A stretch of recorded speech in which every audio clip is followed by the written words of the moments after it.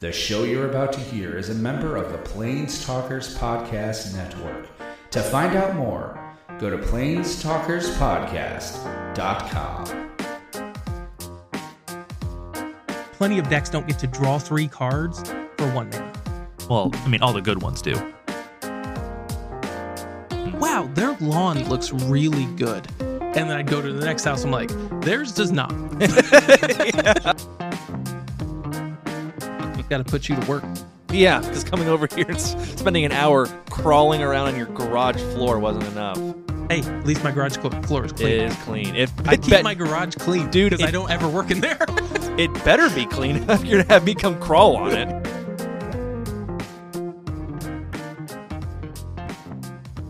Hi, I'm Jake. And I'm Matt. And we are Cantrip Cartel. We're proud members of the Planestalkers Podcasting Network, and we're here to talk some Magic. Matt, how you doing today? Doing well. Jake just spent an hour trying to help me fix a lawnmower that doesn't work. Yeah, I got off of work, because one of us worked today. Yep. I didn't even have an easy day. I come in, I set my stuff up, and Matt's like, I gotta go pee. Hey, come with me and help me with this. Cut to 45 minutes later, I'm literally holding a gas line closed, trying to hold a carburetor up so he can spray a carb cleaner in it, just because it might be the carburetor the problem. We don't know anymore. And I go through all the trouble of getting Jake to come upstairs, and he doesn't even fix the thing. Nope. He wastes an hour of my time trying to fix my lawnmower, and it doesn't even work. So that's how today went. It turns out that I am still a delivery driver and not a small engine mechanic. Yep. So yeah, I just did more stuff around the house today. I've been trying to get my lawn. So we're not quite at a year in this house. The people who owned it before us did not take care of the lawn very well at all. This is our first house, so I don't have a ton of experience in lawn care. So I'm trying to, it's one of the projects I've been trying to do is I want to try to get the lawn up to snuff myself with some help, but I don't want to hire somebody to do it unless I just can't get it to go. So I'm going to try this year. I've gone all out. It's been treated multiple times. I put grass seed down today. And then of course I put grass seed down and then I look at the weather. It's supposed to, there's a frost warning tonight. Mm-hmm. And I'm like, God, why?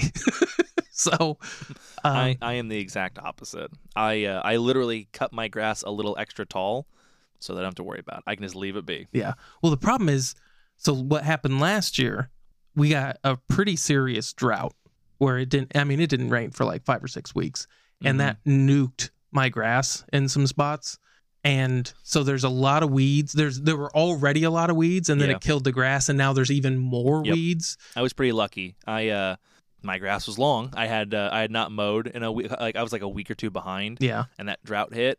And a lot of my grass did die, but it came back really healthy because it was tall and long. It was in a very good spot when we had our huge drought. Yeah, and on top of that, I don't have them. I've got maybe 2 or 3 inches of topsoil because it's just a neighborhood plot.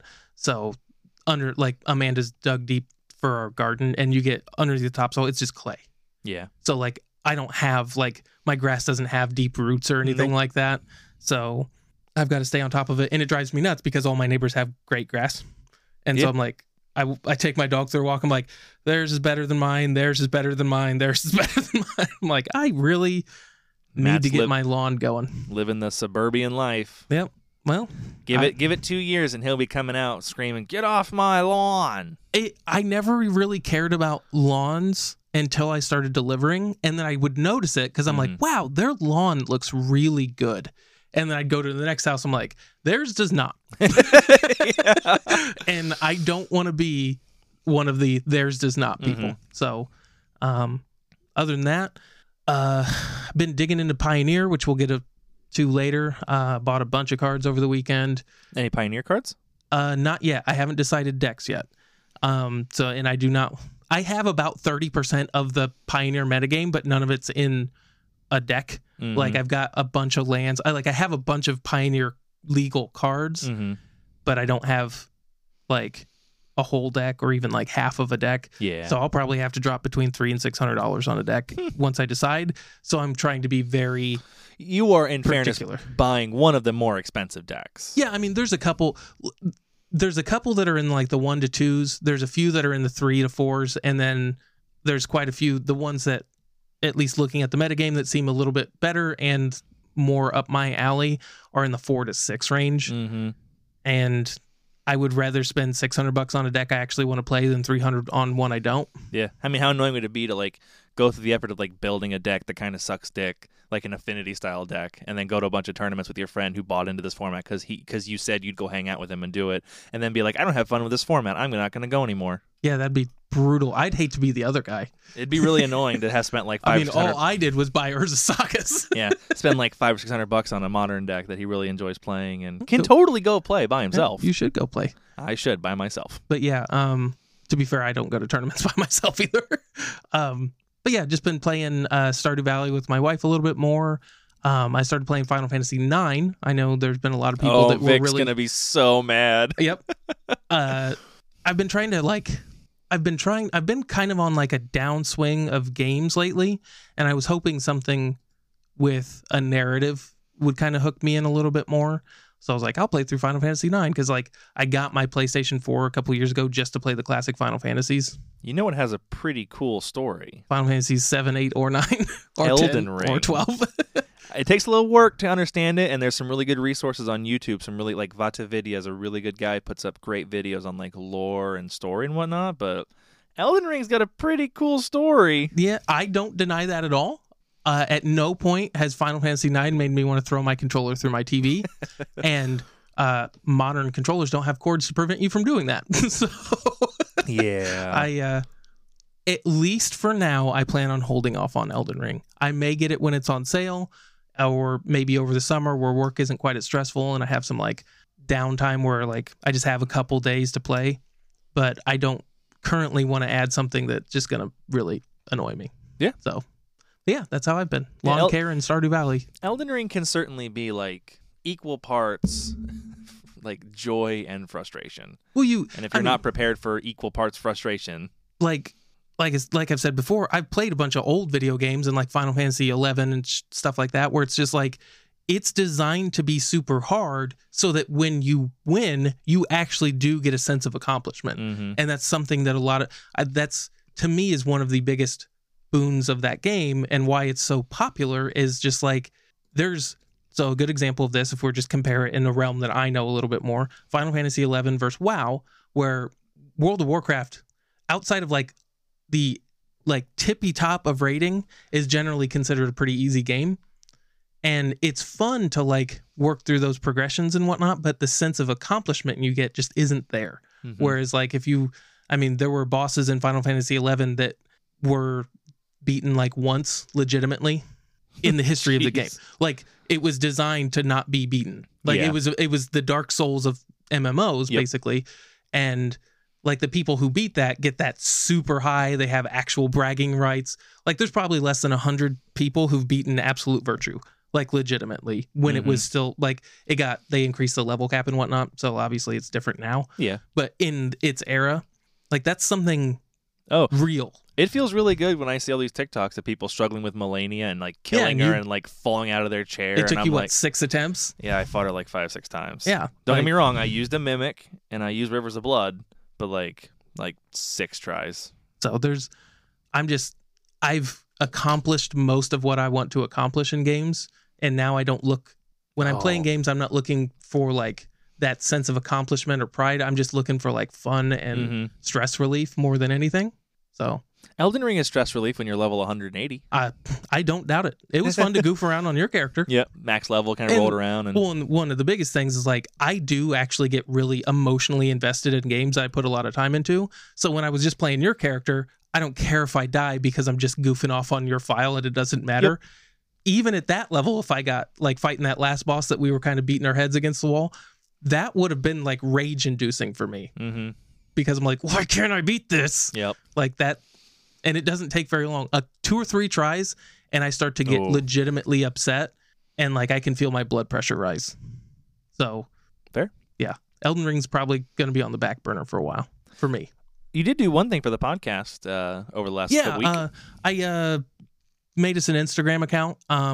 It's not going to be anything like super serious or anything, but like I'll be posting, it's just Cantrip Cartel on Instagram. I'll be posting like Magic memes, stuff like that, like pictures of cards. I might put like deck lists up there. But like, feel free to go follow there if you just want dorky magic memes. Yeah. But that's going to be mostly Matt's social media stuff. I'm not going to touch Instagram too much. Yeah. Mostly because I don't have time, because I'm trying to manage Twitter and Discord and Facebook when I can. Yep. So yeah, that's me. That's all I've been doing. How about you? For me, mostly what I've been working on for the last week or two is one of the Mustangs that I have been training. So Dave went home a while ago, and I haven't heard anything, and usually no news is good news. Yep. So he hasn't come back horrible yet. This new one, actually I haven't even named her yet, but she's way worse. She's way harder. So Dave was very lovey, very affectionate. And when they draw into you like that, when they like want to be near you, and when affection is a genuine reward, it's way easier to work with them and train them. Like when I reach out with like my hand or a thing, like he wants to smell it. He wants to learn. He's interested. This one is like, fuck off. Yeah. Just not stay away from me. Yeah. And you got to force her to do everything she needs to do. She very begrudgingly does a lot of it. And she does have some draw. And draw is the idea of a horse drawing into you would be like, if I walk away, they follow. Yeah. That's like a horse draws to you. They want to be near you. And that's how you can tell, like I'm not abusing horses, and the horses don't fucking hate me, because like if I, like before this horse ever wore a halter, I'd do something, I'd back away, she'd take like 3 steps towards me. It's that whole like, no, I feel safer near you, at least to an extent. But like when you get right up on her, she like her ears perk up and she's like, okay, you've never killed me yet, but like but could. I've only known you 10 times, so yep, this could be the time. This could be the one. And she's really having a hard time working her down out of that. And obviously, like, trying to work a horse while they're pent up and anxious. Like, I can't spend the next 6 months trying to get her to calm down. I have to keep moving through stuff, but it makes it harder. Yeah, you got to push a little differently and whatnot. But we got to where I could like, move a halter around her. Which people who've never worked Mustangs, so everybody. Yep. It's hard to understand just how little energy or how little motion it takes to set these things off. And I think I talked about on the show, but like important thing to remember is like these horses ran from mountain lions. Like everything eats them. That's all they think about. So for perspective, everyone's probably seen a horse on TV or whatever, seen someone like walk. Like, so you pet a horse, right? If you're working a Mustang and you pet a horse and you bring your second hand up, it's way too much. 2 hands is twice as much as one, and it's too much. They're gone. Poof. Like there's a huge learning curve between one hand touching you and now two hands touching you. And so we've worked up to that. We've done like halter stuff, like obviously getting a halter like up over them. Because you think about putting a halter on, we use rope halters, and essentially what has to happen is you have to reach underneath them in some way to get it. The way you put a normal halter on is I would reach over the neck with the halter in one hand, reach underneath and grab it. Okay, well, this is just a bear trap around her neck. Right. Shockingly, she doesn't like that. She's going 2 hands, 2 hands. Yeah, that's a lot of 2 hands. Yep. So what we'll do is I'll toss it over her neck and I'll let it hang, which also is terrifying. Crossing eyes is very scary for horses. Like if you're on your left and then they see something on the right. So it's important to remember horses, their eyes don't cross in the middle like ours do, at least not to the same extent. They see 2 images. Yeah. Because they're prey. Most prey sees 2 images, so they can see more. And so when you bounce out of one eye into the other, it can be very scary. So just that like reaching over their, I've had horses where like I'll be scratching them, reach over their neck, and when that hand pops into the eye, they lose it because it's just a thing appeared. Yep. They don't have like that really good object permanence to know that thing over here is now over there. So you get the halter over the neck, you work through that. Then you have to get to where you can reach under them, which where their jugular is, right under their neck. Right where those lions go. Yeah, right. Those lines. So they're a little nervous. And so you get through that, you get the halter around and you work. And then you have to get up over their nose, which shockingly enough, most horses don't like having their nose grabbed. But you got to work on getting them comfortable up near their face, over their nose, work on tying it. And then, so we got that one day. And I slowly worked through, got the rope on. And this is where they all lose their mind. Because for the first time in this horse's life, she is going to be held down. I shouldn't say first time, because she's been like putting stocks. But like she has agency, and she's being restricted. Mm-hmm. And so you'll walk around, you'll do stuff. And the first time they go to like walk away and they feel that tug, they lose it. And she went full bucking bronc, ballistic, up, down, side to side, all the way around. And I fought her. Just what you do is you just stay with them, keep a little pressure on, literally like keep her safe because she's in a round pen, and she'll bash her head. She'll jump through the round panel. She has no self-preservation because as far as she's concerned, she's dying. Yep. So like literally like while this keep her away from the pen. And, 1,000-pound animal is trying to get away from what she's pretty sure is, death. Yeah, steer her into the center, keep her away from stuff until she can calm down and settle down. And then when she does, reward her, give her some space, love on her a little bit if you can, blah, blah, blah. And went through 5 or 6 times of that the first day. Finally had through a first day. And it went well. She never got away. She never nothing ever went crazy. Well, other than the horse going crazy, but nothing more than I expect. Went back over after the weekend, and Monday was amazing. So obviously I don't go out on Tuesdays when we record, but I went out yesterday and got to walk up to her pretty quickly and approach her and love on her a little bit. She's wary but okay with it. Got to halter her relatively quickly, even though the halter came out quick and she was fine with it. But we did a lot more desensitizing stuff. Hey, I'm gonna walk over to this side. I'm gonna push your butt around just this way. Just keep going in and out of the eyes and crossing over and just we did a lot of sensitivity stuff, which was trying to be a little more understanding of how scared she is. And then we put a halter on, and she never really just blew up, which was really cool. Getting those first couple steps forward is very hard. We got literally maybe 1 step or 2 steps. The whole because it makes no sense to a horse. You put a little halter on them, and they have a little rope behind their head, and there's pressure on the back of their head. They have to go forward, and I mean, they don't know that. Yeah, they just feel pressure on the back of their head. That doesn't make any sense. They don't know what that means. I mean, oddly enough, their first instinct is to pull away. Yeah, because that's your first instinct is to fight away from something. You fight something. That's just everyone knows a person whose their first instinct is to fight something, and that's what you do. You fight new things, and so you have to teach them to give to that pressure and to come forward. And we had maybe 1 step, and by the end of this second workout, we were doing we were walking full laps, just having her come with me and follow behind me. It was a really good workout. She made a lot of progress that day. I was really proud of her.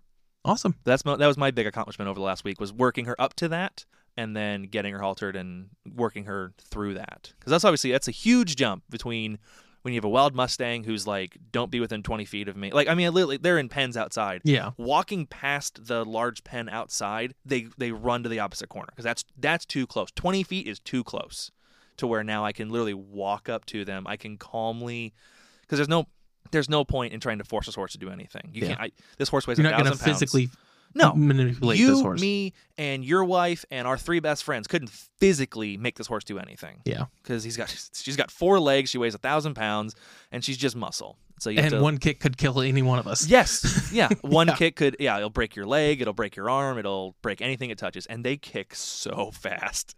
I've seen it. It's just like it's like quicker than a second. Yeah. It's like the blink of an eye, and somebody's injured. If you're not looking, you don't see it. Yep, it's like Bruce Lee.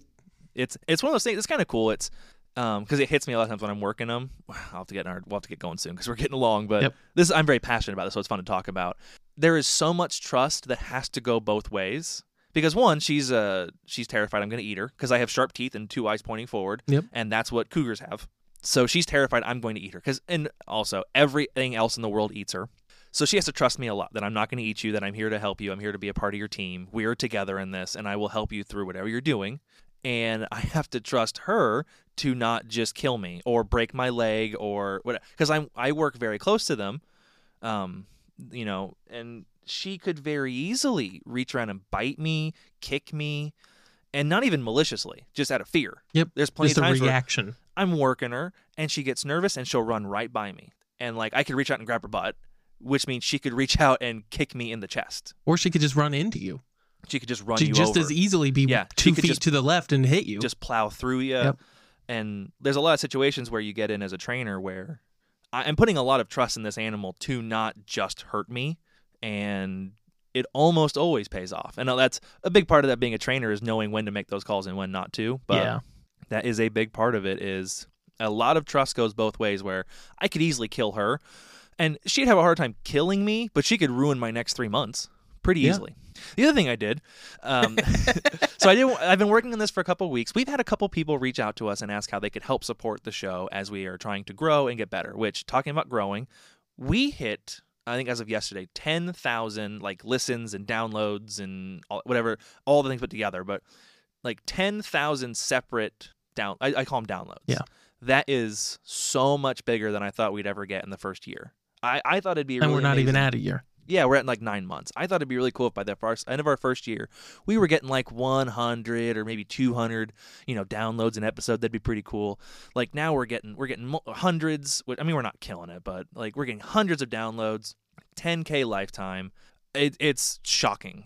I put a thing up on Twitter, and if you guys didn't see it, it's nothing less than shocking that so many people are happy to support us just with their time. That being said, we have had a few people ask how they can support the show more directly because we have like computers and we have a lot of equipment, and we're still I bought a new microphone, I bought a new boom arm. We're still upgrading as we can.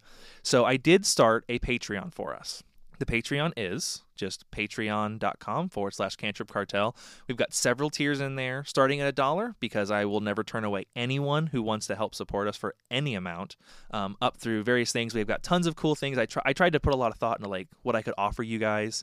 I am going to be getting a private Discord built soon so that people that are on the Patreon can a little more directly talk to us and give a little more like weighted feedback. Obviously, all feedback is appreciated. Patreon feedback will be a little more weighted.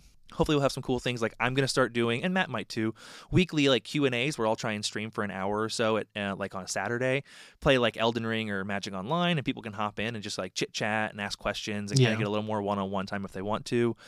Some of our tiers have a really cool thing where you can, we call it Force the Issue. So if there's something you really want to talk about or want to have us talk about, you can submit a request to basically make us discuss what you think is interesting. Within reason, obviously. Within reason, yeah. I mean, you can't make us talk about, the political structure of Uganda. I'd be terribly interested to do that, to be perfectly honest.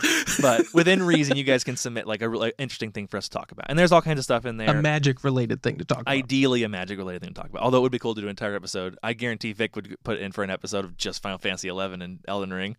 I'll do that. and we're going to start putting out some more supplemental content that we're gonna put on Patreon only. And so like right now we're going to start off with today we're going to touch into Pioneer, and then we're going to dive a little deeper into Patreon. Yeah. And one of the things, since we touched on that topic, at no point do we have any intention of putting what we do now behind a paywall. Yeah. Nope. Yeah. Legacy and Modern will never go behind a paywall for sure. I could see even Pioneer coming out of the paywall if it's something that becomes super popular and people like it a lot. We're still kind of playing around with it, but if you guys want to check it out, really appreciate it. Obviously, if you don't have to.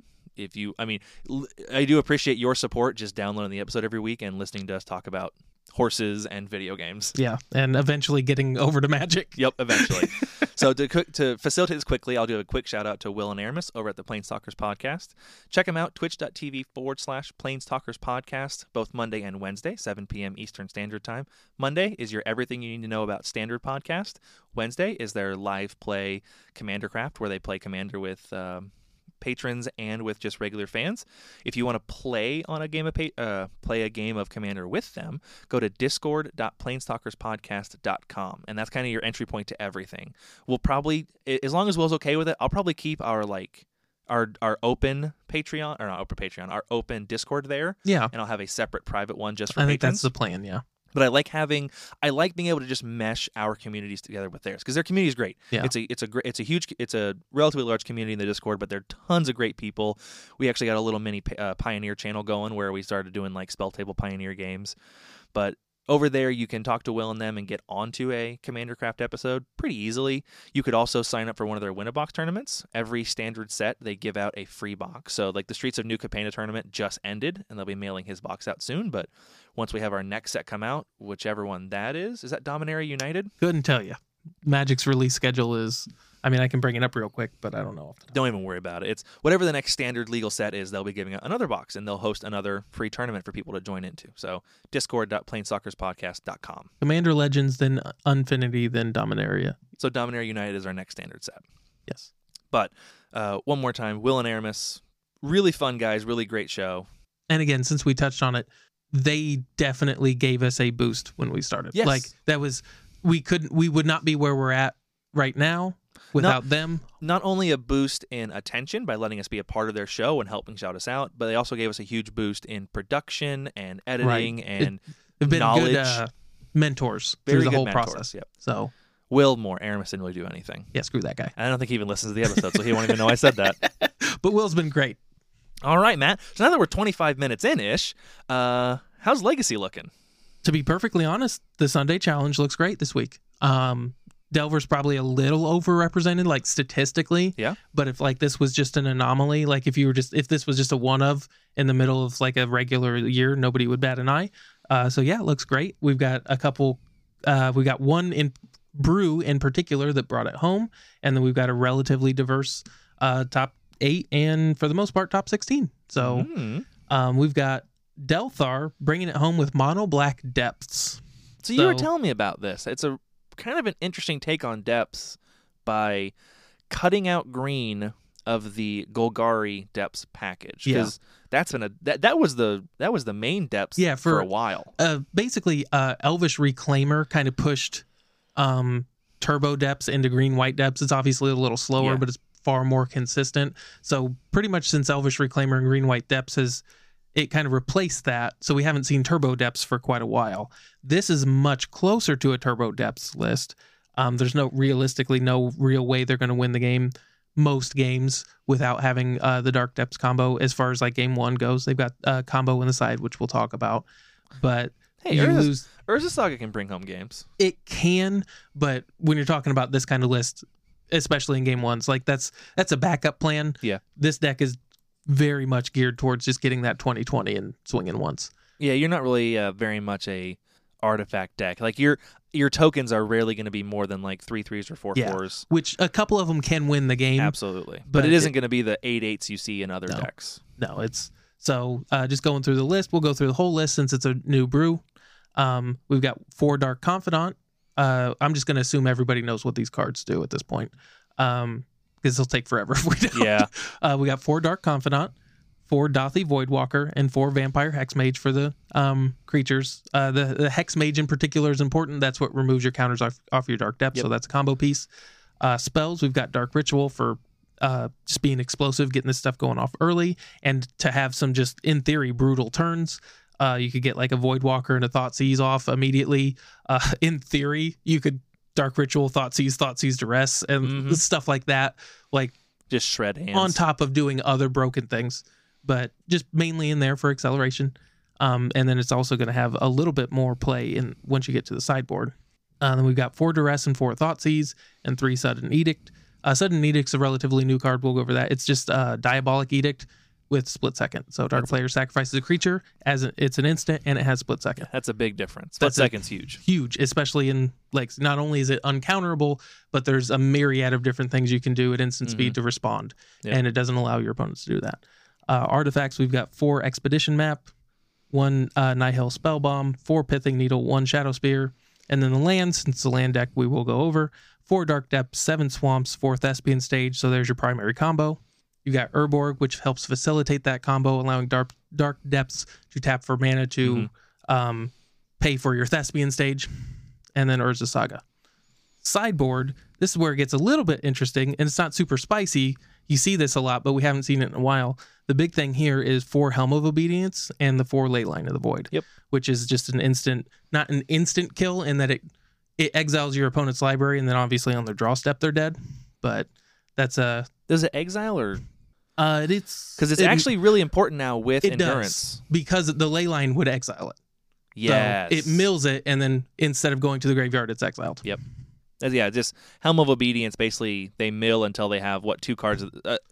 We'll say 2 cards of the same color. It's X, and then that's Grindstone. Helm of Obedience is you pay 1. In theory, you pay 1 because it can't be 0, and then you mill until you hit a creature. It's mill until a creature is put into the graveyard. Yeah. But Leyline of the Void is a replacement effect, so creatures never go into the graveyard. Yep. So you mill their whole deck, on the draw step, they're dead. Yep. So reasonably in the sideboard games, if this was what you brought in, Leyline would start the game on the board, and then you'd have 4 mana to cast the Helm and 1 mana to activate it, because it can't be 0, right? Correct. Yep.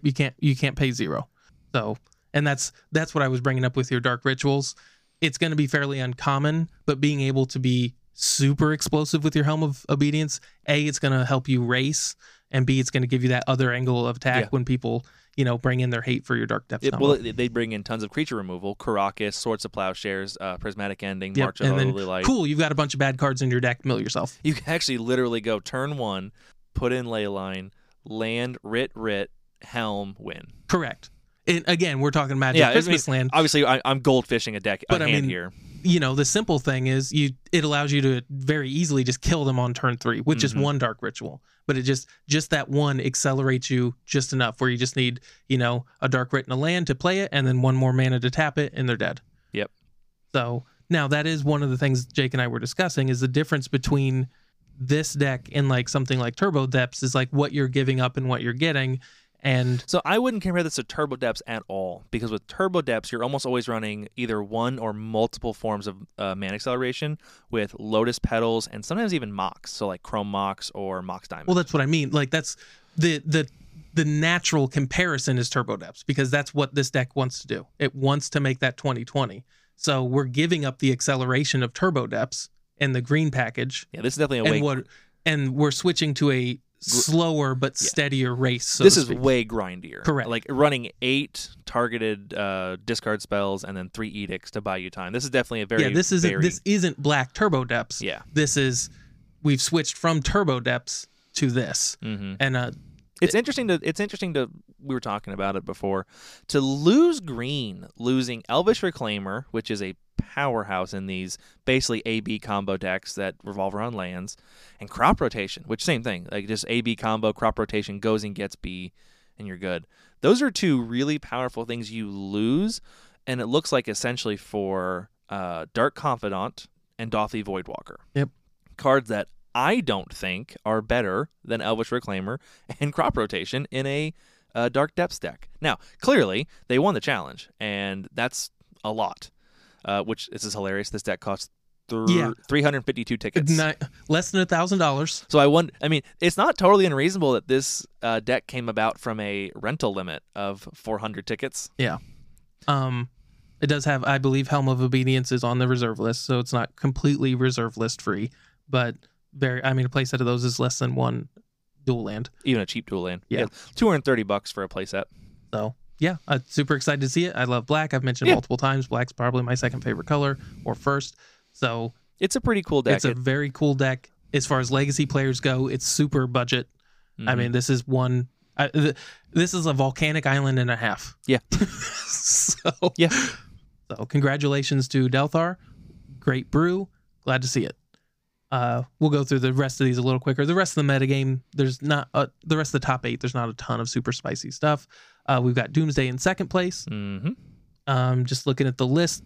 This list is running Ideas Unbound. That's like one of the most common that I've seen flex slots. You see people running Ideas Unbound or some other like draw spell, toolbox spell there. Yeah. And Ideas Unbound seems to be one of the least, it's always like one of the least common that I see. Yet every time I'm watching someone make a Doomsday pile, my first thought is, if only you had Ideas Unbound, this would be so much cleaner. Well, it's just one of those. It's so clean to just draw 3. Yep. And you just don't care about the discard 3.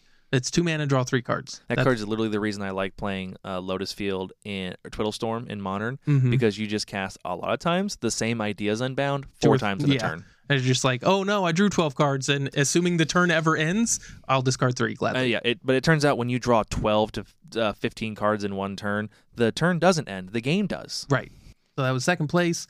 In third place, we've got 4-color control. This is like your Jeskai with This is not Dark green. Bant. This is no black. Yeah, this is no black. So we've got, like I said, it's Jeskai with a little bit of green. Typically speaking, you would see Leyline of the Void in something like this. This one doesn't, or not Leyline of the Void, Life from the Loam. I don't know why I thought Leyline of the Void. So we've got Sylvan Library and Carpet of Flowers. Carpet of Flowers is probably the best anti-Delver tech currently. That card's just a beating against that deck. I do love seeing the main board Court of Grace. That's awesome. Yep. Yeah, that's another card that we talked about as kind of a Jace replacement. It's sort definitely of thing. On the fringe of being legacy playable, with maybe like a solid foot. If only in it costs 3.5 mana. Yeah. if it had 3 and a cost. Yeah. 3 and a you must, or 3 and a whatever. Or just was a little bit better. Like if it made a 5/5, so it was a 4-turn clock instead of a 5-turn clock, that'd be there's so many ways you could just tweak it a little bit. What it needs is to make Angels with haste. Yeah. Because it's really hard to. You have to untap with it to get an angel, and then untap again to attack with a 4. Yeah. Angels with haste would have made. Obviously, we can make a million ways that card would have been better, but it's definitely one of those, like, it has one foot in the probably good enough, and you see it sometimes in decks like this. Yep. So otherwise, this deck looks pretty straightforward. We've seen a lot of this stuff before. It's one of those just kind of blue soup piles. Lightning bolts, prismatic endings, swords, expressive iteration. Expressive iteration is kind of the backbone of these decks anymore. There's just 3 Snapcaster Mage is huge. It is. I was actually happy to see that. I love Snapcaster Mage. I'm really glad it pops up in lists like this. One of my probably favorite creatures to see in Legacy, Monastery Mentor. Yep. I am a Monastery Mentor fanboy. I love that card. So, shout out to you, Kyle, in Canada. The sideboard doesn't seem to have anything particularly spicy there. So, moving on from that. In 4th place, we've got 8cast. This doesn't seem to have anything particularly new as well. 4 Kappa Cannoneers new. That's 3's been the right decision for a long time. Yeah, but I mean that's new, but it's not new. Hey, when we get to Delver, we'll talk about I got a Brazen Borrower instead of a Chain Lightning. There's 15 Delver in the top 32, and we got to come up with something. Yep. So I was talking about a little bit on some of the groups. I put up the Void Rend, the new Esper. It's an Esper Vindicate. I would say it's Abrupt Decay. Yeah. It's Abrupt Decay, but it hits anything, any non-land permanent. Keep your eyes on that, guys, man. I really think so. Last week we went a whole in too deep, and I still maintain that card's great. Void Rend, I think, is a good reason to pull somebody into Esper control with the ability to run 1 or 2 Void Rends in your deck to just clean up any bullcrap like a Murktide or like a Kappa Cannoneer, because that can't be countered. Pulls right through Ward 4. Because Ward 4 would counter it. Yeah, it doesn't say it can't be targeted unless you play 4. Yep. It says if it's targeted, counter it unless you pay 4. That's a big difference. Like that card, and it definitely wouldn't be a 4 of, but it hits so many of the really problematic, really sticky threats that just end the games immediately. Yeah.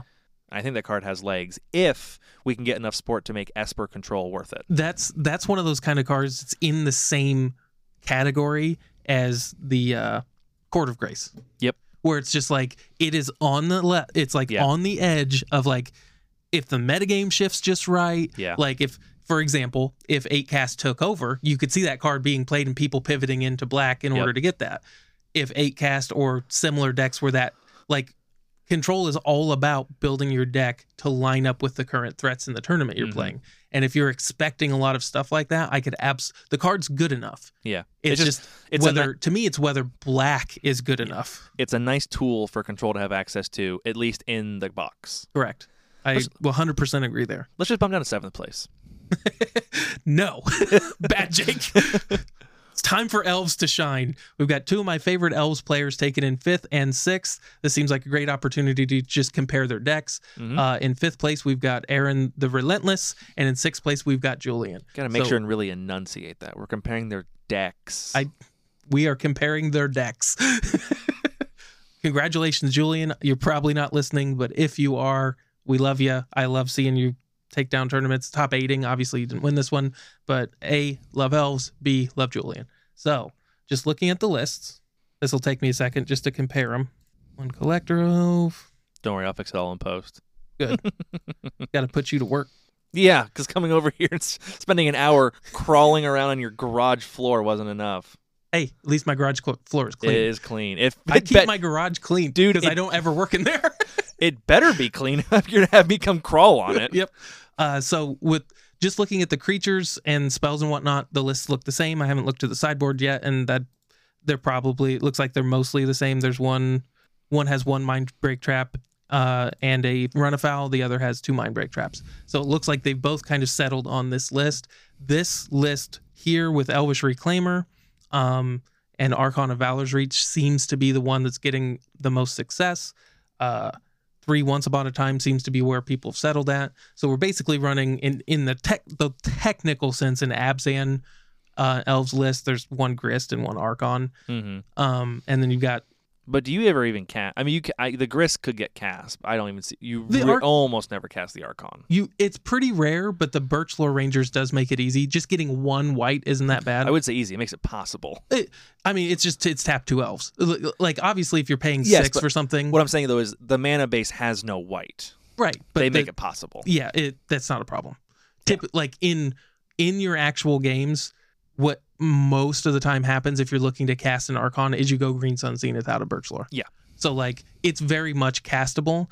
the biggest thing is whether or not you can get to 6. It's harder to get to 6 than it is to get to 1 white, is basically what it boils down to.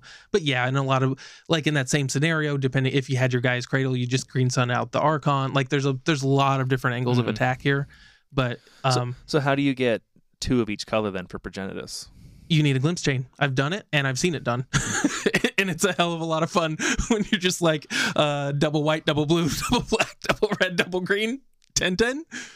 And then lose because they have a Murktide and outraces you. Right.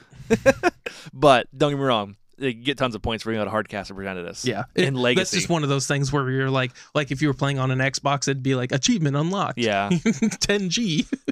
How in the world is Progenitus not uncounterable? You could literally throw a daze in front of that. I know. Well, Progenitus is a good example of power creep. Like if you look at Progenitus is a worse card in almost every actual metric that matters than Murktide Regent. You're probably getting really close to like just having better things to splash instead of Progenitus in the side. Yeah, it just the great thing about Progenitus with me is it just beats the hell out of fair matchups. And it's just like just so easy to just swap in, like just as a throwaway, take out your Archon, put in a Progenitus, and then just beat the crap out of some of these decks where it's like, this just needs to stick and it's game over. Mm-hmm. There's just so many decks that just can't beat it at all. The other interesting thing, this has been a relatively recent pickup, and we haven't seen Elves top 8 in a few weeks, so we haven't really got to talk about it. Snuff Out. I saw that. Snuff Out is just one of those things, like to me, that just reeks of we need an answer to Murktide. When we were playing in Ohio and testing for it, that was one of the, like, in that matchup, Elves can absolutely outgrind Delver, but you just can't deal with an 8/8 flyer. Yeah, like that, the game just ends too quickly. I wasn't even joking. Like Progenitus does just that's what I mean. But especially against a Murktide where your life total on average is going to be lower. Yep. You do get some chip damage in against Delver because you can force some awkward attacks, like if their Delver hasn't flipped or whatever. But like on average, on any given turn 5 or 6, your life total is going to be lower, and that Murktide's frequently an 8/8. It's almost always when they cast it a 2-turn clock. Mm-hmm. Which is exactly what Progenitus is. Progenitus is almost always a 2-turn clock, whether they're at 11 or 20. Yep.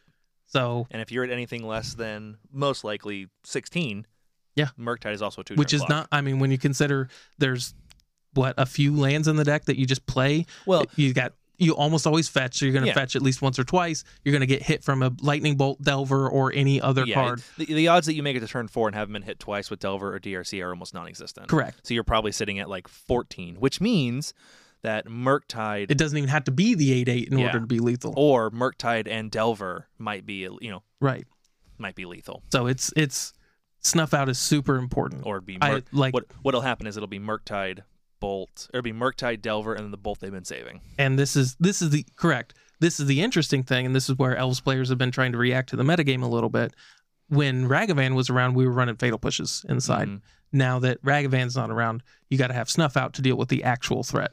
So that's kind of where we're life. That's not nothing. It's definitely not nothing, but it's either 4 or 8. Yeah. Oh, it's worth it, but it's not nothing. And it is, again, it's one of those things that's technically castable. You're not always going to pay 4 for it. I'm just waiting for Blue-Red Delver to bounce into Grixis so they can run Snuff Outs for the mirror. Wouldn't surprise me. In 7th place, Tony Scapone. That's a big name. This is listed as Grixis the Epic Gamble. It's not.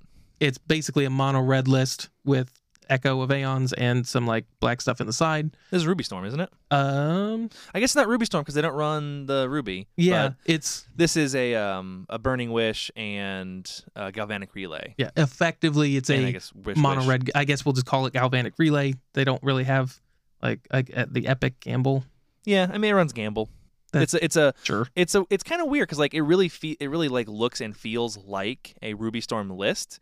But you're not running the rubies, so it's kind of feels wrong to call it Ruby Storm. But and to be fair, I guess Gamble does get your Echo in the graveyard, and it's not just a throwaway card. Like you've got Burgies to start making your just spells in general, produce mana, and to make your what are they called? What's the word for your rituals? Just go bananas. Yeah, you've got all the rituals. You've got 5 wish effects out of the sideboard with Burning Wish and just good old fashioned Wish. The Galvanic Relay to postpone and go off insane next turn. all of the soul lands and fast mana. Yeah, only 7 lands in general. Or like specifically there's 4, well, there's 7 lands and then there's 4 of the flip cards. Yeah, it's the Shatter Skull Smashing. Yeah. There's definitely instances where that will kill a thing and it's relevant, although it feels rare. Yeah, it's just one of those things that's better to have than a mountain. Yeah. So that is that in 7th. And in 8th, we've got Esper. It's listed as Stoneblade. This is actually Esper Vial. Gotcha. So this is one of why I'm always like, wait to see what it is before I rattle off the deck name. Anything that's like not like tier 1 or 2. Yeah, it doesn't handle MTG super Goldfish well. doesn't always name it perfectly. Now, this one, I don't know if this is super common or... So this isn't Esper Vial in the way we normally think of Esper Vial. This looks like it's using Cephalid Illusionist to mill yourself and win with Thassa's Oracle. Yep. So you've got a Stoneforge package in there to get Batterskull if you need to, but obviously it gets your Shuko as well. Shuko combos with, what's that thing called? Yeah, Cephalid Illusionist, where whenever Cephalid Illusionist becomes the target of a spell or ability, you mill 3. Yep. So with Shuko, it'd be Shuko and another creature, because it has an equip cost of 0. Yeah. You just equip infinitely. You equip everything. You equip, unequip, equip, unequip, equip, unequip, and you mill your entire library. And then you'll cast your Thassa's Oracle. Does it run the cast from the graveyard? Yep, and it runs Dread Return. Yep. So you could just cast your Thassa's Oracles in your hand, or you have the Dread Return with the Narcomoebas to sack the Narcomoebas, cast your Dread Return, cast your Thassa's Oracle from the graveyard. We saw this with... That is usually the traditional win con for Oops All Spells. Yep, just mill yourself and Dread Return. This is just a Yorion, not like a stacks deck, but like a Stoneblade, like mid-range deck with a solid combo finish. Yeah. Just this one, you lose a lot of your the other card. I don't know if you know this, Jake, but it just popped up. Nomads of Encore. That's your other. You don't have to use Shuko. Yes, you're just pay 0, and that one you That's can. The other one. Yeah. Because you pay 0 to redirect damage. That's what I was looking for, but for whatever reason, in my head, I was thinking the creatures were listed alphabetically, and so I went down and I was like, "Where's the Nomads?" Because that is the old school combo that's been around for a while. Well, it's all easier too. Yeah. Although you do still have 2 creatures, but that technically the Shuko makes it a 3-piece combo because you would need 2 creatures in the Shuko. Although, in fairness, the Shuko probably got tutored with the Stoneforge, but. Yeah, we have learned, especially in a regular deck, not to mention a Yorion deck, you have to have redundancy in your combo pieces. If you're trying to build a combo deck that literally has like 4 of this and 4 of that, it's a lot harder. You're probably not going to get there until you have at least 4 of one thing and 8 of another. You need like usually it's 1 combo piece or 1 combo payoff and an 8 enablers is kind of the minimum before you... I mean, Black Depths is the perfect example of that. You've got your Dark Depths, and then you have 4 Vampire Hexmage and 4 Thespian Stage. Yes. Like, you can't just rely on having 4 of 2 cards and then just hoping to draw them. Green-White Depths, you don't get the Vampire Hexmage, but you're running 12 Crop Rot effects. Right. And so those are your enablers to get these pieces out. And that's, the Nomad Encore and the Cephalid Illusionist, like, you need...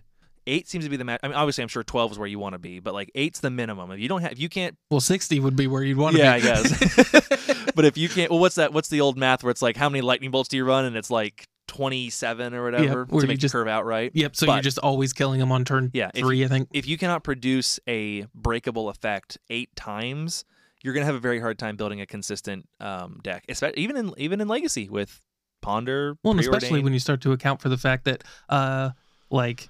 Something like your first illusionist is probably going to die. Mm-hmm. Yeah, you're going to need redundancy just because you're going to, like, we got Swords of Plowshares. Right. And this deck doesn't even, it's got Force of Will, but it's an 80 card deck and doesn't have any of the other forces in the main. So, like, the odds are they're going to get a Lightning Bolt more frequently than you get a Force of Will. Yep. So really cool. You have your Umezawa Jitte in the side. So if you need to pivot into a more creature-oriented beatdown plan, being able to bring in Jitte is really cool. And Lavinia, I love Lavinia. It is such a really cool Azorius creature to make your opponent play fair. Freaking hate that card. I don't like playing fair. It's so good. 2 mana for a 2/2. Your opponents can't basically ramp. They can only cast spells with equal to or less than the number of lands they control, and it counters anything they cast that they paid no mana for. Yep. And it's one-sided. Yeah, of course. So yeah, that's our top 8. No Blue Red Delver even in the top 8. Yeah, that's pretty cool. So that should please some people. Hey, Legacy's fixed. Yeah, we're done. Oh, cool. We did our job. Now that's, again, we've had a couple decent weeks of top 8s. We've always said, don't judge it by one tournament, Yeah. good or bad. Yes. So going to the metagame summary, Blue Red Delver still has 6 of the top 32 at almost 19%. And just so we know, Delver also got 9th, 12th, and 13th. It came close. So 3 of the top 16. It lost on breakers, essentially. Yeah. And like we talked about this before, 18-ish, 19% is where I would stop regularly complaining about Delver. I'd love to see it sit closer to like 15-ish percent. I think 15 is very healthy. But if we started like capping at 19% here and there, that'd be great. So certainly be an improvement. If for the next 3 weeks we see Delver come in at 19%, then I'll start being like, deep exhale. Whew, that's awesome. Yeah.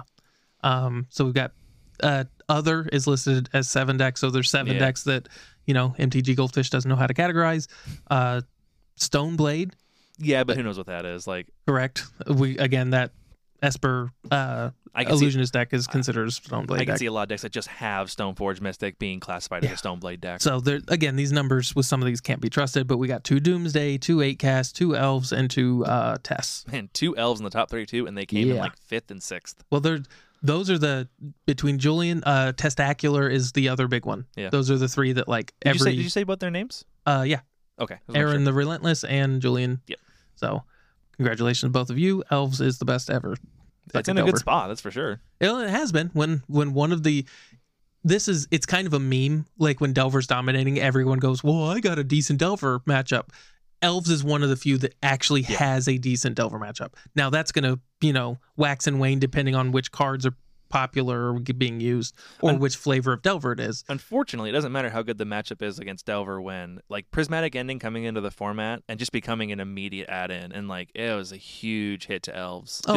When every control deck that you already had a hard time getting through the Swords to Plowshares at key moments, now they get to burn their Prismatic Endings at sorcery speed, saving their Swords to Plowshares for instant speed reactions. Right. There's all kinds of problems, but Elves is still very good. It is. It's probably one of the top 5 decks in the format. I agree. I've maintained Elves as one of the best underplayed decks in the format. Elves and Doomsday are up there in my mind. They're just hard. They're hard to play, so they don't get played as much, but they are probably way better than their representation would signify. Yep. Most played cards. This sound familiar to everybody. Brainstorm, Ponder, Force Will, Daze, Expressive Iteration. Hey, only 60% Brainstorm and Ponder. Hey. Not 70. That's improvement. Yep. Well, that other 10% is the 10% of Blue Red Delver we're missing. Yeah, that's true. That's a good point. Creatures, Murktide, Delver, DRC, Reclaimer, Stoneforge Mystic, and then top spells, same thing. Brainstorm, Ponder, Force Will, Daze, Expressive Iteration. So a couple exciting brews, a couple elf decks. So all in all, not a bad week. No, this was a good week. I more of these. More. Yeah, if this is what it looked like on a regular basis, you wouldn't hear anybody complaining. Do not pretend. I mean, you'd hear some people complaining because we're Magic players, but you could just ignore them. Do not pretend that Legacy is fine. I still think there's problems with Legacy. I still think that this metagame is warped because of what Delver has done to it. But if we can settle into a top 8 like this and a breakdown like this more regularly, you will hear a lot less complaining from me. And I'll find other things to look forward to or talk about in the format other than Delver creating a relatively unfun format to play in. Yeah, so well done, everybody. Yeah, good job. So hop over to Modern. We've got less diversity again than we're used to seeing. And we were talking earlier about how it's kind of bums you out that like Lurrus getting banned. And the general consensus seems to be that, like, in general, play and deck building got better, but diversity really seemed to go down. And it could be, correlation and causation, and they might not be together. But, boy, it was really convenient that as soon as Lurrus got banned within, 3 weeks. I mean, it was quicker than that. Just that diversity just really got cranked down. And a lot of these, really kind of iffy, oh, wow, look at that deck. They just stopped showing up. And that really sucks. So, first place, do you have something to say? Well, I was going to say, you made fun of my Affinity deck and it got 27th in the top 32. Suck it. Is that your list? Here, look at it while I run through the next couple decks. Yeah. So first place was Demonic Tutors, a really popular and really prolific player. Yeah, we see this guy all the time. All the time. Gave Aspiring Spike a real run for his money, at least up until the end for the trophy race he did in the last season, until Aspiring Spike went on a real heater and broke the all-time record. But Demonic Tutors is no one to laugh at. They're a very, very accomplished player. playing a very difficult to play deck, Yawgmoth. Yawgmoth combo is a pretty tricky deck to navigate. In I guess the deck itself is simple in terms of what you do, but navigating the channels and all the choices you have is very difficult. Yeah. So a very skill testing deck they ran and did a very good job with. Side note, Yawgmoth actually won the Saturday challenge as well. Oh, really? Yep. Because it came in first and second on Sunday. Yeah. Yeah, Yawgmoth tearing it up. Yep. And that usually is a sign that, again, graveyard hate is not there. Because that's the best way you hate this deck out, is you just throw in a Nihil Spellbomb or a Grafdigger's Cage or something, and you shut the combo down cold. Yeah. The beatdown plan is still there. And that's the really annoying thing about Yawgmoth is there's been plenty of games I've played against it and I've seen played against it where you lock them down in terms of they can't access their graveyard very well, but then they just cast 2 Strangleroot Geists and hit you for 4. Yeah. And then you try the deck has 28 creatures then in it. you do some unfavorable blocks and now you're getting hit for 6 a turn and it's ah. Well, on top of that, Yawgmoth himself is a very good card even if you're not going infinite with him. It's hard to keep up with the card advantage he generates. You're just turning extra birds and Dryad Arbors into cards and killing kill spells. Yep. Strong. But this looks like a pretty standard Yawgmoth list, at least in first place. I'm not saying anything crazy here. The I guess the biggest addition would be the Boseijus, which is going to be obviously a huge pickup for a deck like this. The combo does fold to artifact or enchantment based. Yep. There goes your rest in peace. Enjoy your land. By all means, have a breeding pool. I don't care. So second place is also Yawgmoth.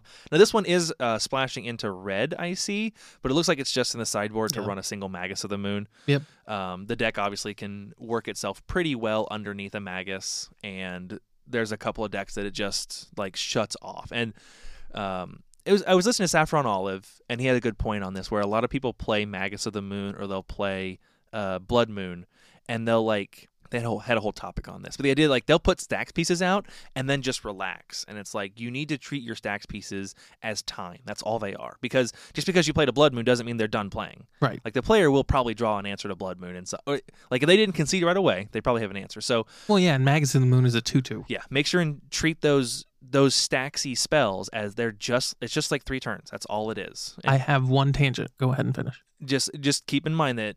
Use those turns wisely. Remember that your stacks piece doesn't do anything unless you're actually winning the game. So we did have a listener comment on Reddit, and I just flat out forgot to reply to him. So sorry about that.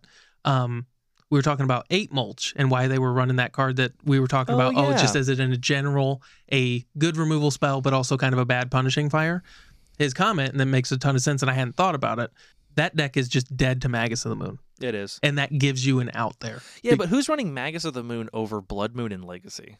No, get me wrong. It is. It is. And it's a one of. Yeah, so like I said, it's just one of those things where it does all these other things and gives you an out to a card that just nukes your whole thing. So. Maybe that player, I wonder if they were the person who brewed that list up was running that punishing fire or whatever it was. Yeah, I forget what that I wonder was if they were planning on seeing more Magus because Blood Moon is weaker to Boseiju. Could be. So maybe they're planning on a I migration. mean, I have heard that just in general, and then that makes perfect sense. Yeah. Your Blood Moon just gets nuked by an uncounterable spell. Yeah. Unfortunately, I would argue that there's a lot more lightning bolts and prismatic endings. Although, no, prismatic endings harder to cast. Ignore that. But there's a lot more lightning bolts and there's a lot more Swords of Plowshares than there are Boseijus. But it's a very good point, and it's something that we didn't think of. So I appreciate that. Yep.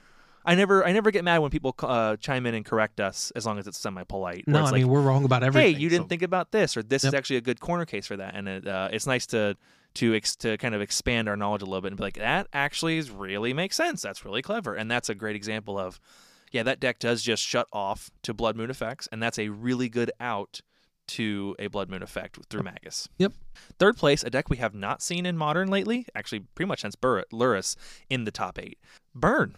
We have Red, White, Burn. This is exactly what I expect to see in Red, White, Burn, but it's just cool to see it.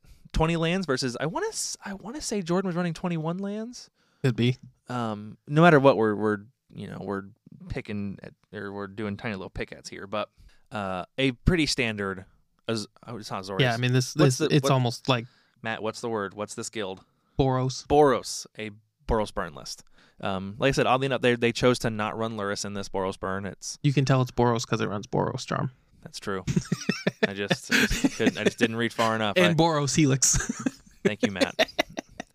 I appreciate it. You're welcome. Fourth place, 4-color Living This is why you're in charge of our social media. Yeah. Remember I said polite and like relatively polite criticism? Yep.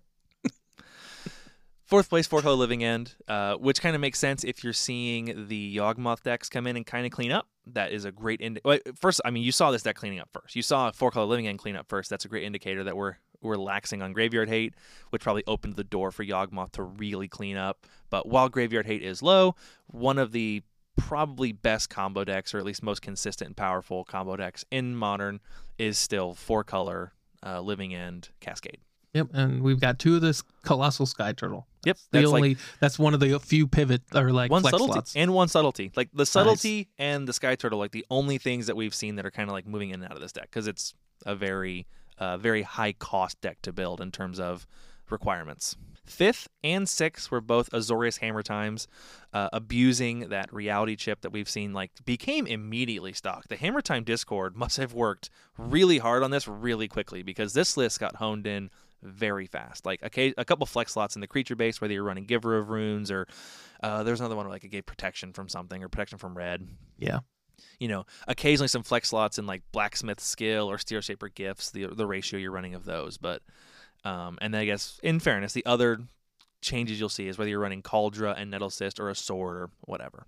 This one's running 1 Nettle Cyst and 1 Cauldra. That seems to be the standard for the ones we've seen that actually top 8. Yeah. I don't think we've seen one using like a swords package top 8 in a while. They have not. And like Nettle Cyst is a given, which of course is Nettle Cyst. I mean, it's a 3-mana 12/12 or 10/10, and then Cauldra because it's just so ridiculously sticky. And it's one of those things you don't think about. Cauldra with Pure Steel Paladin is gross. Yeah. When you remove that equip for 7, oddly enough, it gets really good. Yeah. This other list looks almost identical. Some changes in like they're running Spell Pierce over the Steel Shaper's Gift. The creature base is a little different. They're not running the Giver of Runes. Just some really minor changes here and there. 7th place is a list we haven't seen in a while, Azorius Control, just straight Azorius Control, not like Elementals or Flicker or whatever. So this is... this looks like a legacy list. Kind of. 7 Planeswalkers, 3 the 3 Fairy, 2 Wandering Emperor, which are at still $35, $40 a piece. I don't see those going down anytime soon. They see so much play, and they become standard mainstay. They're standard. They're all over Pioneer. They're all over Modern, and they even see some legacy play. Yeah, that card's amazing. And then 2 5 Fairy to Fairy for 5 mana. Yeah, I personally, if you're gonna think you're gonna play Wandering Emperor, I would buy them today. They're probably not going down. In fairness, I don't see it is a rare. It's only a rare. Nope, it's a mythic. Never mind. Well, it's a mythic, and Campania just came out. So like Kamigawa's already peaked as far as like number of packs being opened. It's no longer to be opening in drafts and whatnot. Yep. Like Wandering Emperor is going nowhere but up. This honestly feels like 25 to 35 feels right for this card, but while it's seeing play in literally everything, and I don't think we've reached the cap of where it's going to be, 45 to 50 is not unreasonable to see this card hit. No, not at all. So yeah, sooner rather than later might be the right choice on these, or if you can find them for a deal on Facebook or something. 3 Snapcaster and 2 Solitude. Snapcaster is always a dead giveaway that you are just like a value machine. You're just dying to dig into that graveyard and reuse these things, like reusing Counterspell, reusing Opt. I can't imagine Archmage's Charm. Like snapping a charm like that has to just be the best feeling in the world. Like, I mean, can you imagine being in a top deck war on like turn 8 and it's like, oh cool, pay 2 Snapcaster, pay 3, draw 2. I have a body and a grip. What do you have? Right. And then also you probably had Shark Typhoon down while you're at it, so you also have like 3 more. Well, yeah. 3 3s or whatever. But pretty cool list. I believe this was a let me look at the land base. No, it wasn't. Okay, I was curious. I couldn't remember if I looked at it to see if it was a Yorion list or not. And it's not a Yorion list. This is just running 60 cards. So I'm gonna make myself sound like an idiot here for a second. Again. Why do you think this guy's running a Triome? He's running Prismatic Ending. Gotcha. There we go. Cool. Good enough. It's one of those things that's super easy to miss because it's just like you don't think about it. But yeah, splashing into a third color. Is it even an on-color Triome or is it a? It's a Jeskai. So like all it does is it just makes an extra red that it doesn't need. Cool. And I thought about doing that also in some of my brews. Well, that's what. Yeah, you had done that for Legacy too, where like even though I wasn't running, like it's one of the reasons I started running Jeskai I mean, obviously Jeskai is standard, but it helped push me to Jeskai where like I already want to flash into a third color. I've even thought about flashing into a fourth color solely for Prismatic Ending in Legacy, just because that is a huge jump from 2 to 3 is an obnoxiously large jump, and 3 to 4 is a big jump. Especially in Legacy, 3 gets you almost all of the kind of bullcrap hate cards like Choke and those kind of effects. And it gets you almost every Planeswalker, too. It gets you most of the Planeswalkers, and then 4 gets you the rest of the Planeswalkers. I mean, what in Legacy costs more than 4? Yeah. That doesn't just win the game. Right.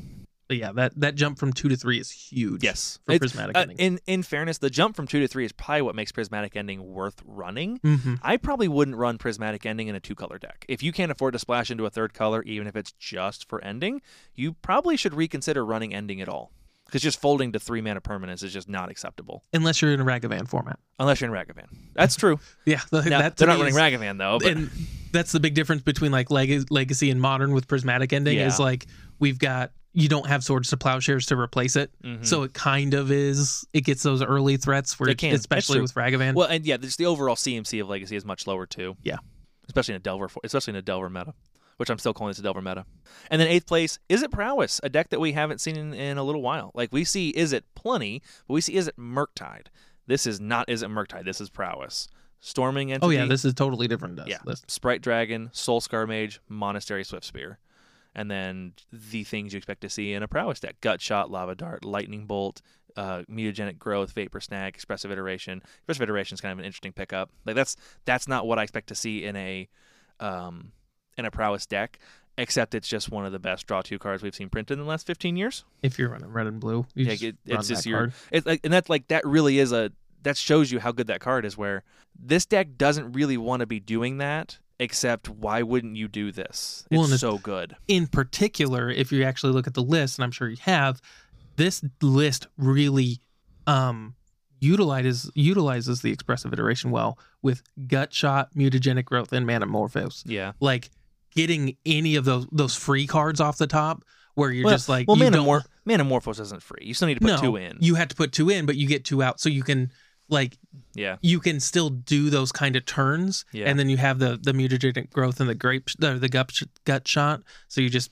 doesn't matter if they're on top. You do have a decent number of hits where you can go into it with no mana and still get a 2-for-1 out of it. Yeah. That's true. Very true. Very true.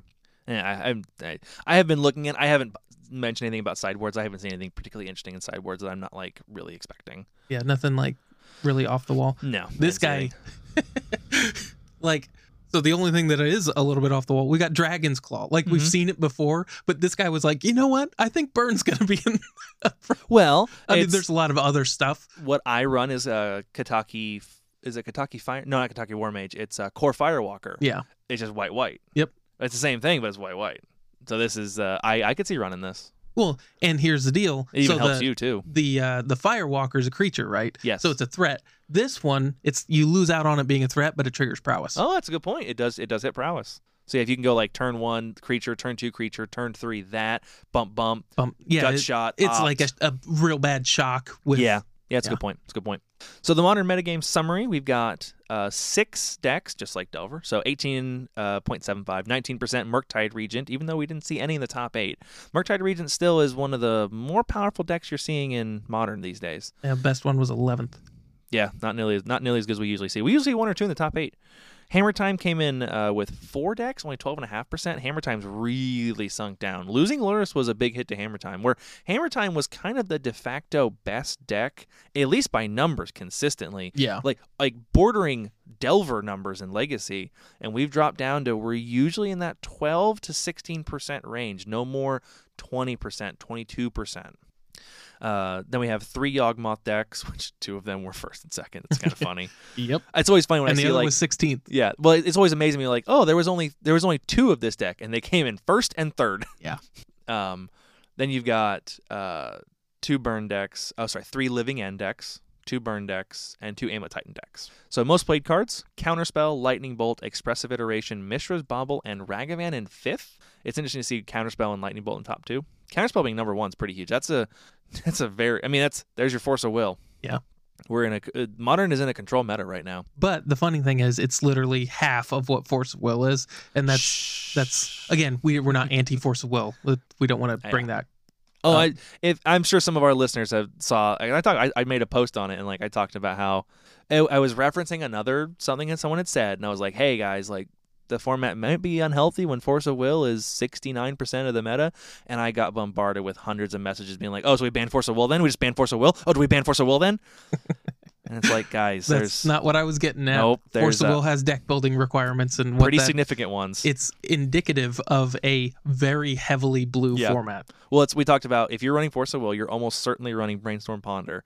So you've got the first 12 cards of your deck. You've got 20 lands. So the first 33 cards of your deck are essentially identical to everything else if you're running Force of Will. Probably. Not always, but probably. But no. Do we ban Force of Will? Does Force of Will need to go? And what's funny is they're making the joke like, oh, clearly you mean to ban Force of Will. Brainstorm has a higher meta share than Force of Will. And Ponder. We're the anti-Ponder podcast. Ponder does too. Yeah. Just silly stuff. Top creatures: Ragavan, Endurance, Murktide, DRC, Solitude. Oh, it's MH2, MH2, MH2, MH2, MH2. Gotcha. And then top spells: Counterspell, Lightning Bolt, Expressive Iteration, Mishra's Bauble, and Mystical Dispute. Did you go down all the way to 7th? Because those are all MH2. Oh, for top creatures? Yeah. Yep. Ragavan, Endurance, Murktide, DRC, Solitude, Esper Sentinel, and Grief. They put some really good creatures in MH2. And then Memnite. Yeah. Oh my gosh. What was Memnite? That would have been, that's not Phyrexia. What was Memnite? I think it's like new Phyrexia. It's the second Phyrexian block. I forget. Good old new Phyrexia like or whatever. Scars of Moroden or something like that. Memnite. Yeah. 0 mana, 1/1. Alrighty. So that's modern. What? Affinity. We're going to talk briefly about Affinity. Yes, your Affinity deck. So, it does have the core of the deck is the same. We did put in the baubles like I talked about. Like, hey, I was like, this deck really feels like it could use Mishra's Bauble. Yep.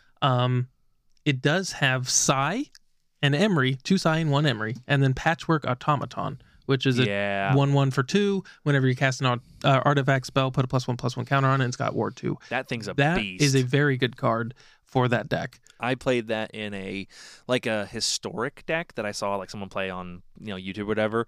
That thing's terrifying. Oh, apparently I need to order some of those. Yeah, I mean they're pretty expensive. They are like 30 cents. That's brutal. It's going to cost more to ship them than to buy them. Yeah, that thing's obnoxious. I mean, it's kind of in a different way, but similar. It's like Sai. It's like a smaller Sai, where it's like, well, it goes tall instead of wide. Yeah, but you're turning these like all this bullcrap you wanted to cast anyway into just you get like it's kind of like you get an extra half a card out of everything you cast. Yeah. Whereas Sai gives you a whole card, you get a 1/1. This gives you half a card. Yeah. So, and again, that Mishra's Bauble, I wanted it as a 1 of at mine, just as a Saga target. This guy's got it as a 4 of because you want to be cycling through those free artifacts. Well, especially if you're running Sai too. Yeah, that's what I mean. Like he's got Sai and he's got Patchwork Automaton, and then especially if you combine it with Emery, where you can bounce them in and out and get a bunch of value off that. You definitely want to have Bauble in the yard if you've got Emery. Yeah. So awesome, man. Well done. Could you imagine? Is that cast or enter the battlefield on Patchwork Automaton? No, cast. Okay, so he doesn't. Wow, so they fixed it for Patchwork Automaton, but they didn't fix it for Kappa Cannoneer. Oh well. Yeah, interesting. So now we're done. Gotcha. Now that we've talked about the thing I want to talk about, we can move on. Alrighty, so let's bump into. Let's do a quick overview of Pioneer, and then we'll start wrapping our episode up, and then we'll talk a little bit more about Pioneer in Patreon. So as we get into Pioneer, if you guys really like Pioneer, it's something you're really into, joining the Patreon will let me know, and I can start divesting more time and resources to it.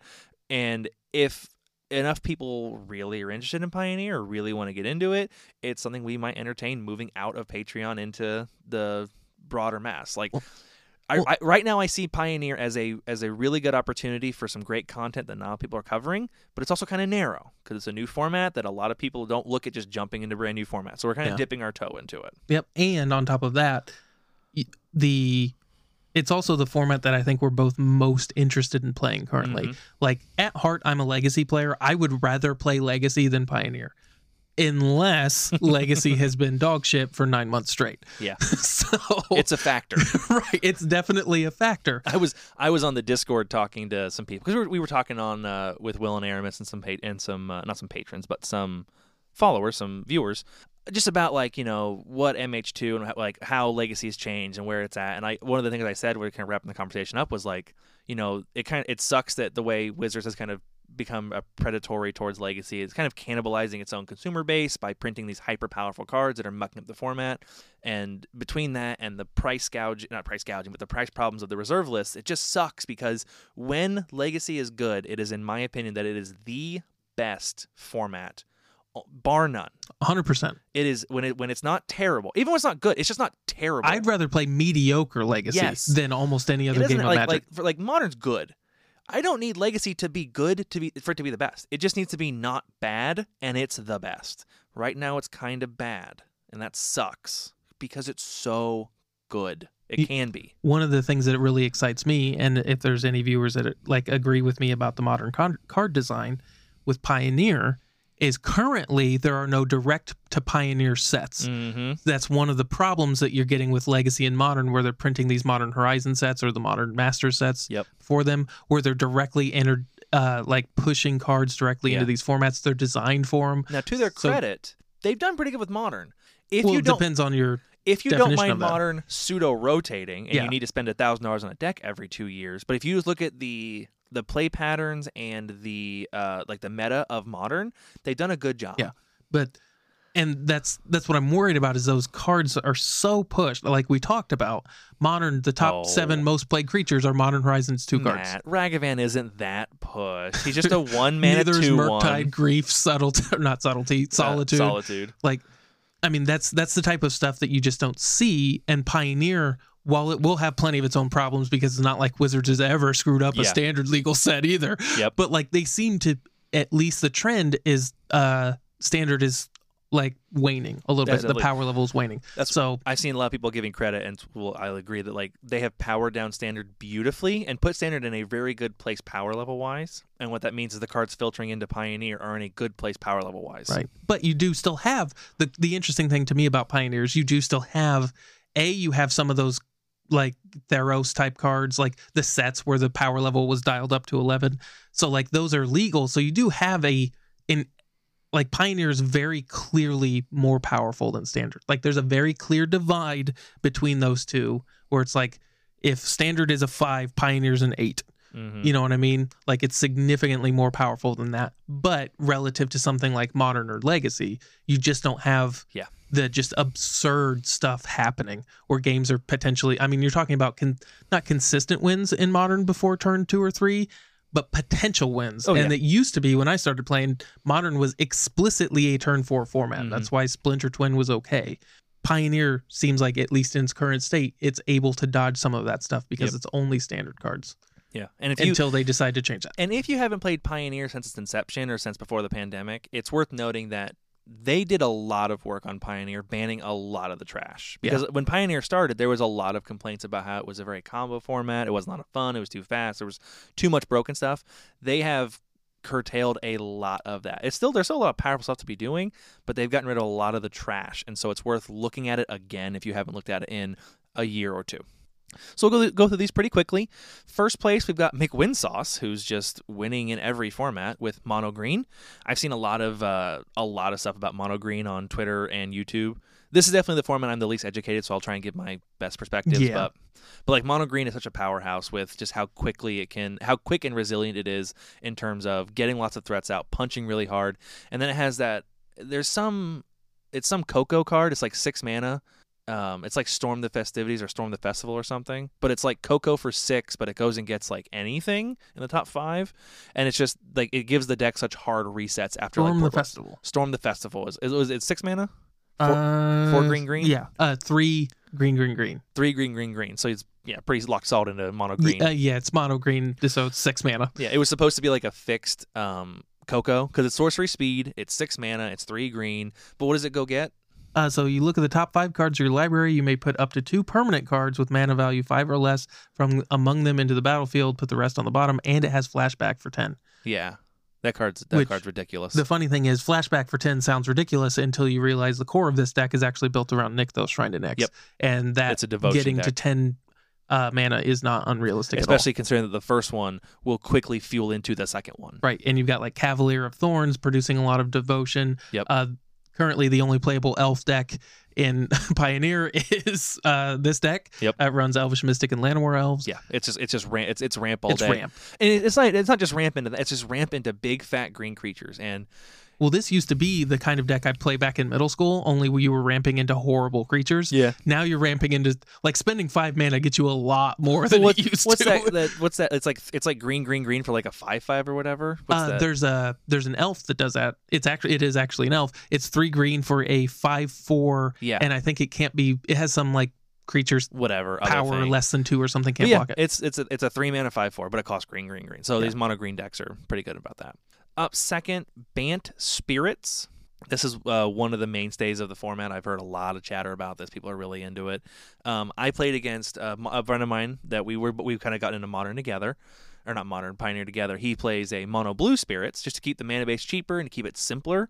And even mono blue Spirits it's so brutal. It's such a fast, it's a very aggressive, solid tempo deck. It's such a good tempo deck with just these really good quick counter spells with spell quellers to come in and get great tempo. But what's the one that's it's 4 spike on a stick? They running that in this one.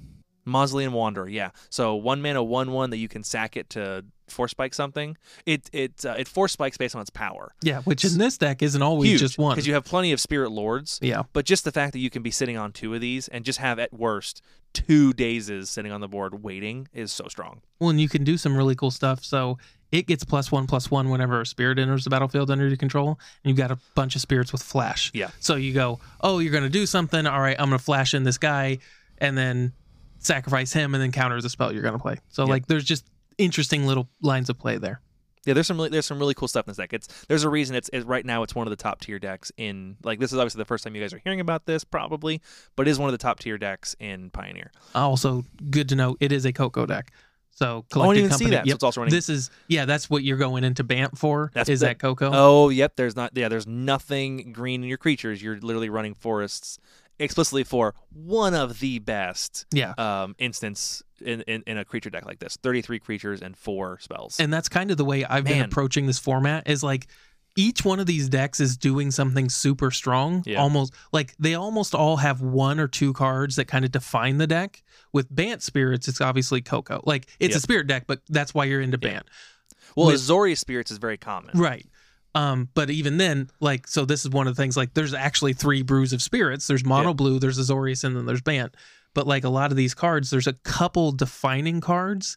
Like, there's the pillars of the format, so to speak. Mm-hmm. And like, you almost kind of want to pick, like, if you're new to the format, this is the way I'm approaching it. Which of these pillars do you want to play? Mm-hmm. So like, I'm looking at it going, I really want to cast Treasure Cruise.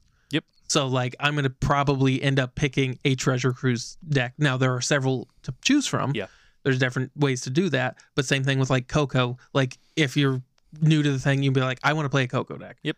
I want to play Winota, or you want to do Lotus Field. I wanted to play a combo deck, so I ended up picking the Boogeyman of the format. But I really wanted to play a really fun combo deck. Yeah. Let's move this a little quicker. Let's get through this so we can get into the Patreon stuff, because we gotta save something for the patrons. So, what are you looking at me like that for? You got something to say? Yeah, fuck you. I don't know. All right, 5-color Fires of Invention. This was a deck that I was really excited when I heard existed, and I've seen a lot of gameplay. I've been watching a bit of Aspiring Spike because he tools around a lot more than I do in terms of just bouncing around, and I have been regularly disappointed with this deck. Now, it wins plenty, and it's plenty good deck, don't get me wrong, but it just seems like, as I look back on my memories of playing it in Standard, and obviously those don't line up very well, but the deck was so stupidly good in Standard, and it is good, but it's not what it was in Standard. Now, this is a different list than Aspiring Spike running. This is a Yorion list, but I was kind of bummed out to see it, because that's the other deck I would have gone with. One of the reasons I didn't go with Fires of Invention, though, is it's relatively expensive, because it's usually 4 to 5 colors, and that's a very expensive mana base. That's a lot of shocks and fast lands and pathway. Like, this particular one runs the pathways. So in 4th place, we have another Boogeyman of the format, and one of those, like, you need to be prepared for this, is Winota. So Naya midrange. Winota is one of the more pushed cards from Ikoria, and just that kind of era of, like, of Theros and Throne of Eldraine and Ikoria.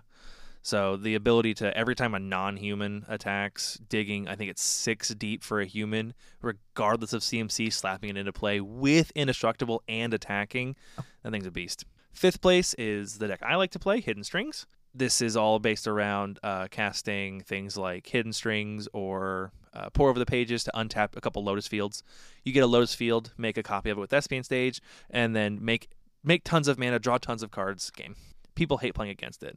In fairness, because it's one of those decks where you do a lot of solitaire, unfortunately. Like I'm almost for sure going to win, but it's going to take me some time. And it's like, just, sorry, it takes time. And on top of that, it's not necessarily deterministic. That's people like a Yawgmoth thing. That's what seems to make people like the most upset is like, even though I'm drawing 25 cards this turn, like I get that it technically isn't deterministic, but they still like hold that kernel of hope that like, oh, I could get out of this. And it's like when you look at your opponent in Legacy and they cast Ad Nauseam in Storm, and it's like, well, he's only going to draw 20 cards. He could whiff 20 times in a row. Yep.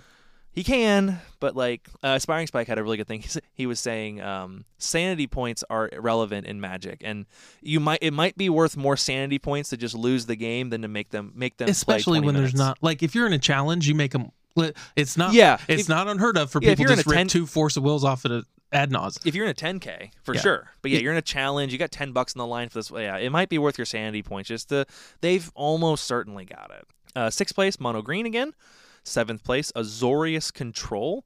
This is a deck that I've heard people talking about, especially we did talk about. You should head over to the Planeswalkers. They talked about it.